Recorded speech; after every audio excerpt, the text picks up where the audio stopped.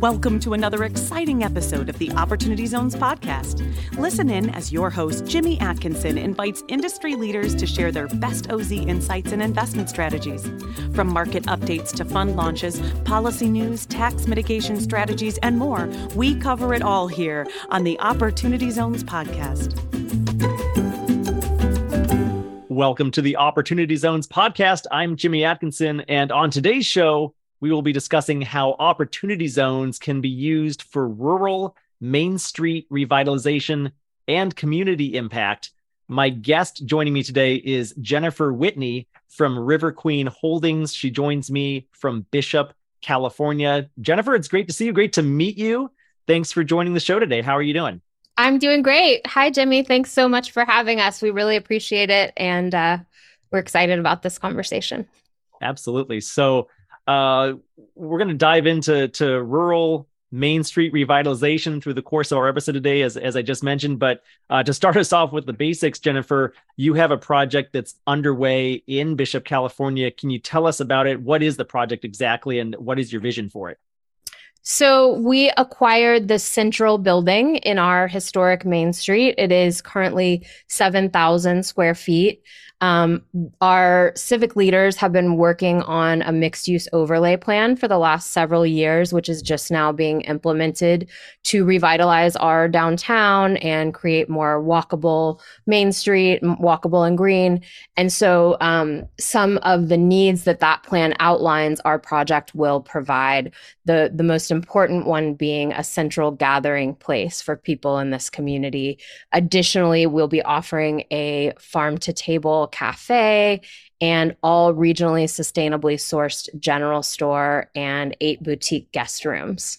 So a place where people can really come and experience the best of what the Eastern Sierra has to offer and eat healthy local food and buy sustainable regionally sourced products for rural living.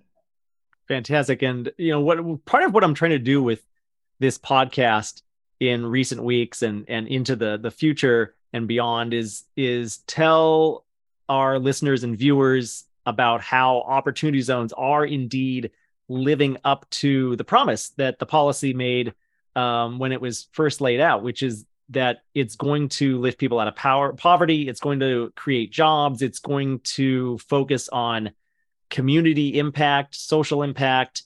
Could you speak a little bit more to, this is in your deck, so I don't think this will be a huge surprise to you, but can you speak a little bit more to how your project is community centered and the types of jobs that it's creating and the amount of jobs that it's creating?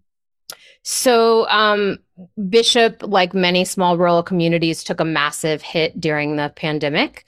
The economy here was already struggling and we had already been designated an opportunity zone, but many small businesses that were barely hanging on closed. And this has essentially become an Amazon town. So more than $80 million a year is leaking out of our market because there is really no local place to buy even basic goods like underwear.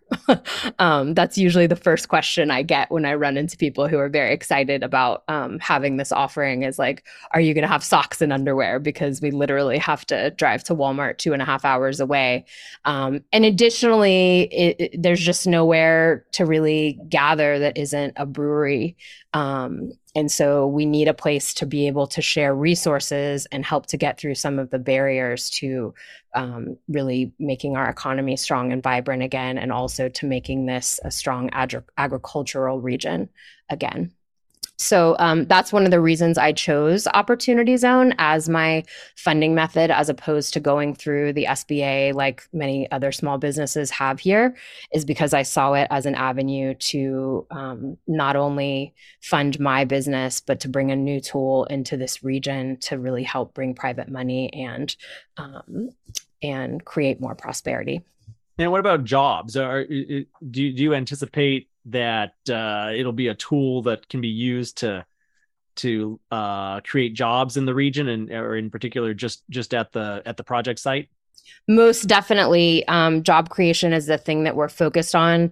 There are challenges here in retaining employees, most because it's a very transient place. We are adjacent to a mountain town, a resort town. And so there are not a lot of jobs that offer benefits and actually take care of employees and allow them the opportunity to align their values with how they spend their time every day. And I think young people really want that right now. And a lot of the people that come to this region come here because it's incredibly beautiful and it's a wonderful place to live. But our businesses are not really giving people the opportunity to honor that and develop why people come here. And so my vision gives employees the opportunity to engage in making their community better and helping to educate people around the environment and how we can take care of it. Good. Well, I wanted to, before we dive into the rest of the episode, I wanted to zoom out a little bit and get a little bit of background on you, Jennifer. Tell us a little bit about yourself. When and why did you move to Bishop? I understand you're not from there originally, and how did you get involved with this particular project? So my career has actually been as a photojournalist for national newspapers and magazines. I spent 20 years traveling the world and covering all kinds of social issues, politics, environmental issues, most recently based in South Texas, where I covered the Texas-Mexico border and Texas politics. And after 20 years of that and a very changing media and political environment, I decided that I could be of service in a different way. And I moved to California 8 years ago to take a brief break and kind of reevaluate. And I ended up in Joshua Tree, where because of the pandemic and because of the community's lack of regulation on short-term rentals, we became very challenged as a community because of an overabundance of vacation rentals. And during the pandemic, I was ready to go. And like many people, I lived part-time between Joshua Tree and LA, where I was still working. And I saw an opportunity up here to get further away from the hustle and bustle of the city to enjoy a more quiet outdoor lifestyle. And I moved up here very quietly during the pandemic. I sold my property in Joshua Tree, which I had a massive capital gain.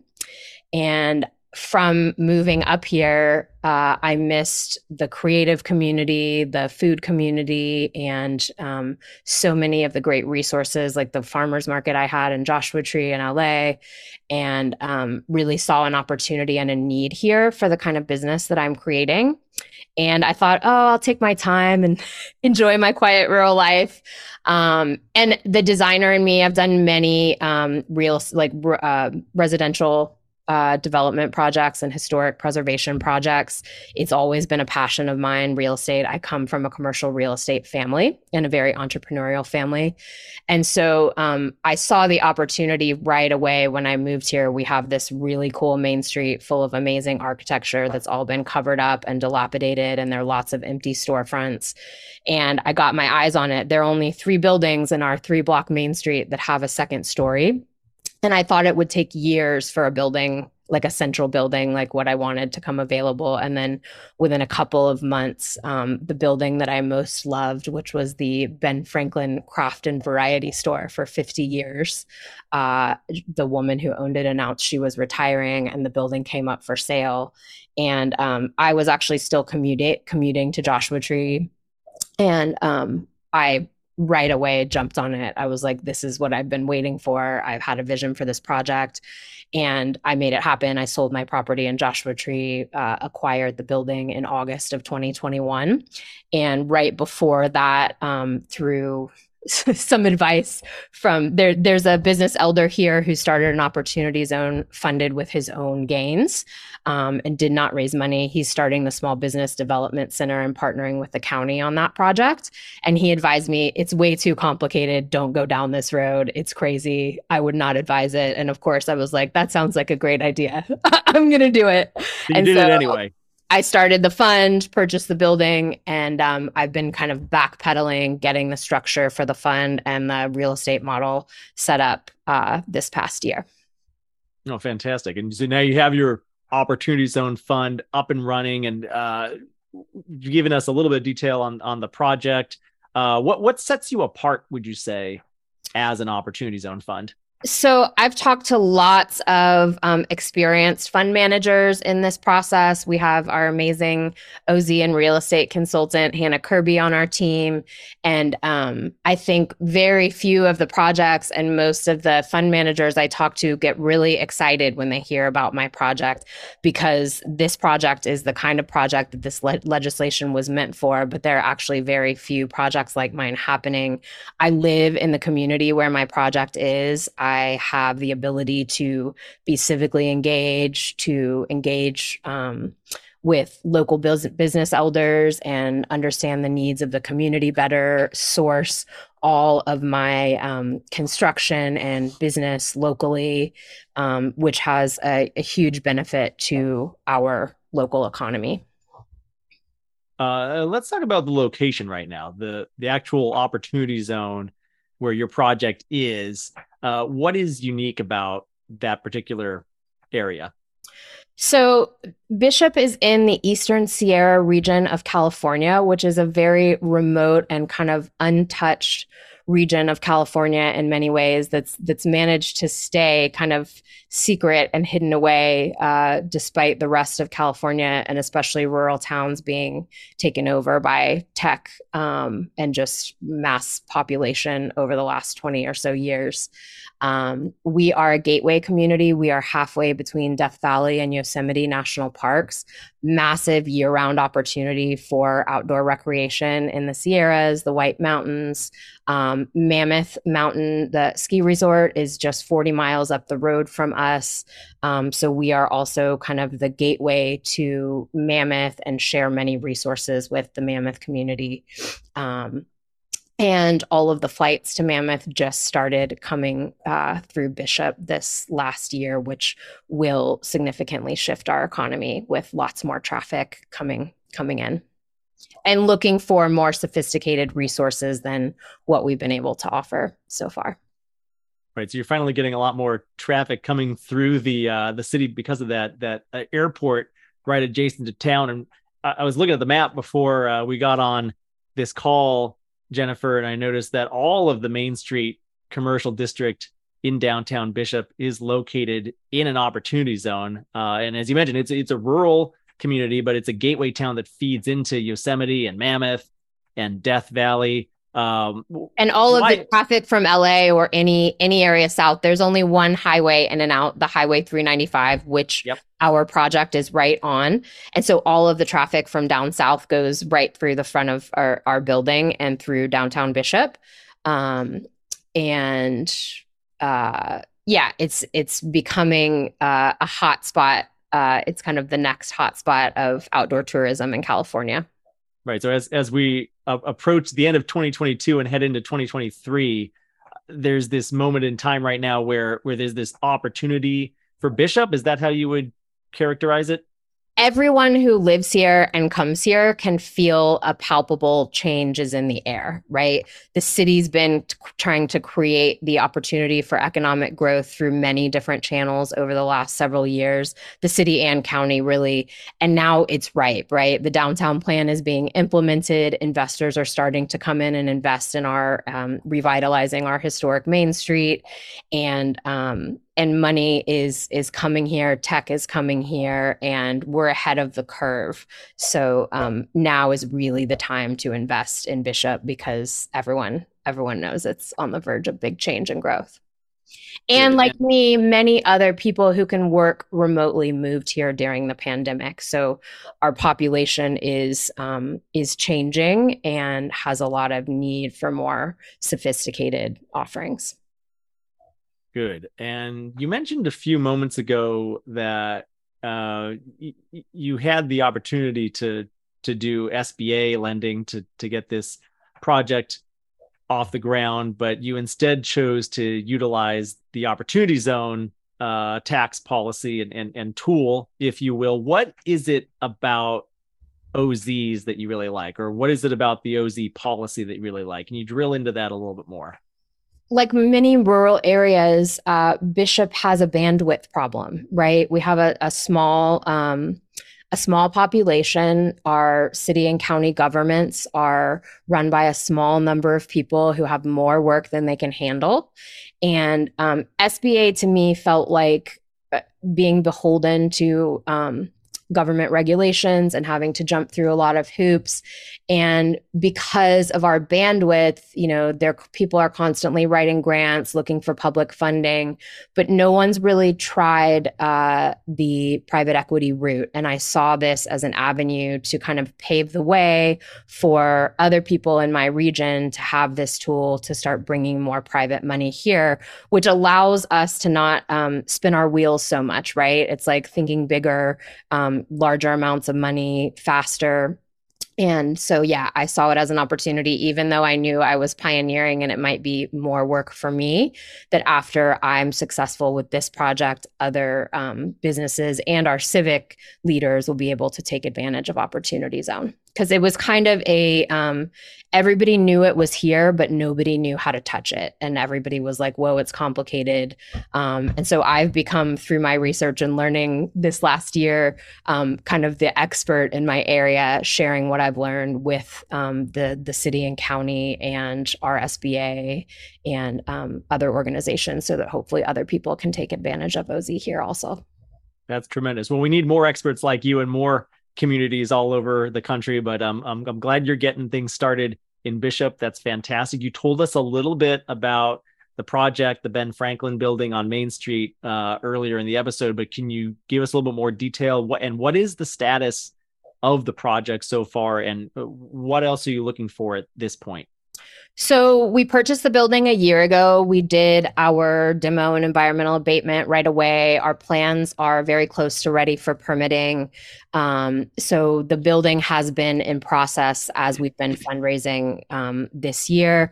And really, we're looking for equity investors to round out the rest of our capital stack. And also, I love to connect with and talk to other fund managers having similar experiences to the one I'm having this year. It's very different to start a fund living in a rural area and being engaged with the community. We are coming up with, it's just a slower process in a place that has been economically challenged for so long to get people to understand the value, even with the tax incentive. And in this economic climate right now, it's a challenging time to be raising money. So I would love to connect with other founders who are having a similar experience or might have wisdom to share with me, in addition to investors who might be interested in aligning their investment with their values. For sure. Yeah, it's a challenging environment to raise capital. The cost of debt has gone up significantly over the last few months, and equity investors potentially are a little bit skittish, maybe, given the state of the markets, a little bit less certainty out there. But that said, you still have raised, I think, close to $3 million. Correct me if I'm wrong. So far, where have those investments come from so far? Who are your investors, basically? So we have had interest from a partnership between a private equity firm and an EB5 lender down south, who are very interested in this market and see the opportunity here. And so they basically said, we love your project. We want to make it happen. We see the potential that it has for impact on the community. EB5 lending is all based on job creation. So based on the number of jobs that we'll be able to create through both the real estate project and the business, which is also in the fund, they gave us $2.4 million and offered us to take it as either debt or equity. Because of the lending environment right now, they gave us a really great rate. So we decided to take that as our debt, allowing investors to have a basis of debt so that they can start collecting returns without paying taxes on them after our year 3 stabilization. Right. And one more question about the project. You asked it earlier, but it went unanswered. Are you going to be selling socks and underwear at the business? Most definitely. The answer is 100% yes. And they will probably cost more than the ones you can buy down the road at Rite Aid, but they will be much higher quality and last you longer. Fantastic. Well, what about any other projects that are in your pipeline? Are you looking at doing more developments in the future? Anything else in Bishop or elsewhere in the region?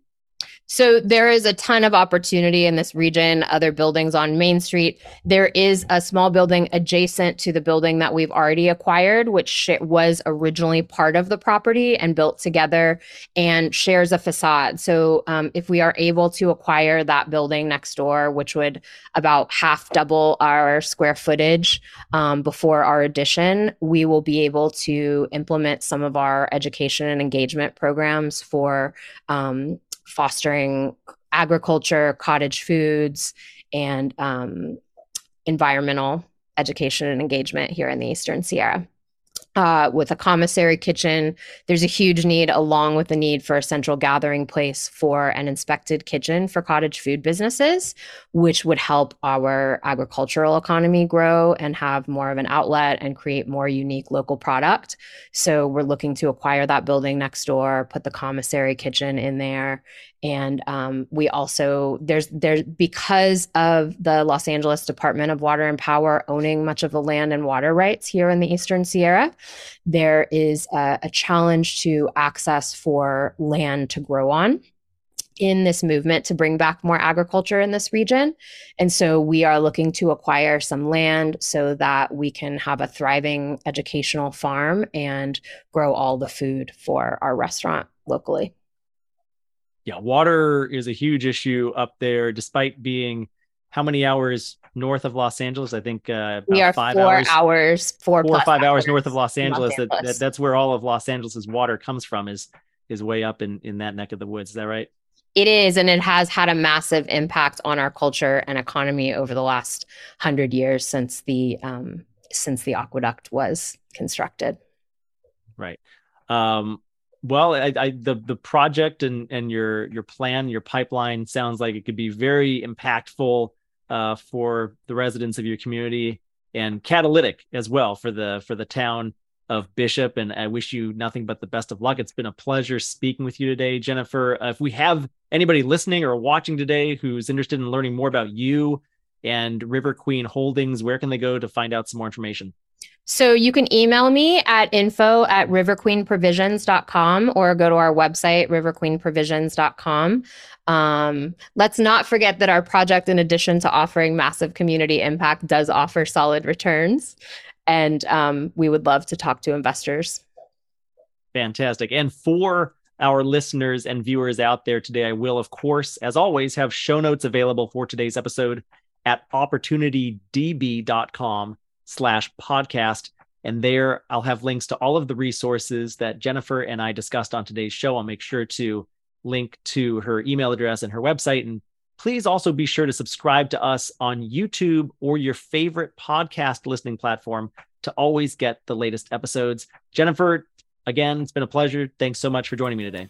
Thanks so much, Jimmy. We really appreciate the resource you've created. That's it for our show today. A huge thank you to you, our listener. If you like this episode, please rate and review the show on Apple Podcasts or Spotify. The Opportunity Zones podcast is produced by Opportunity DB.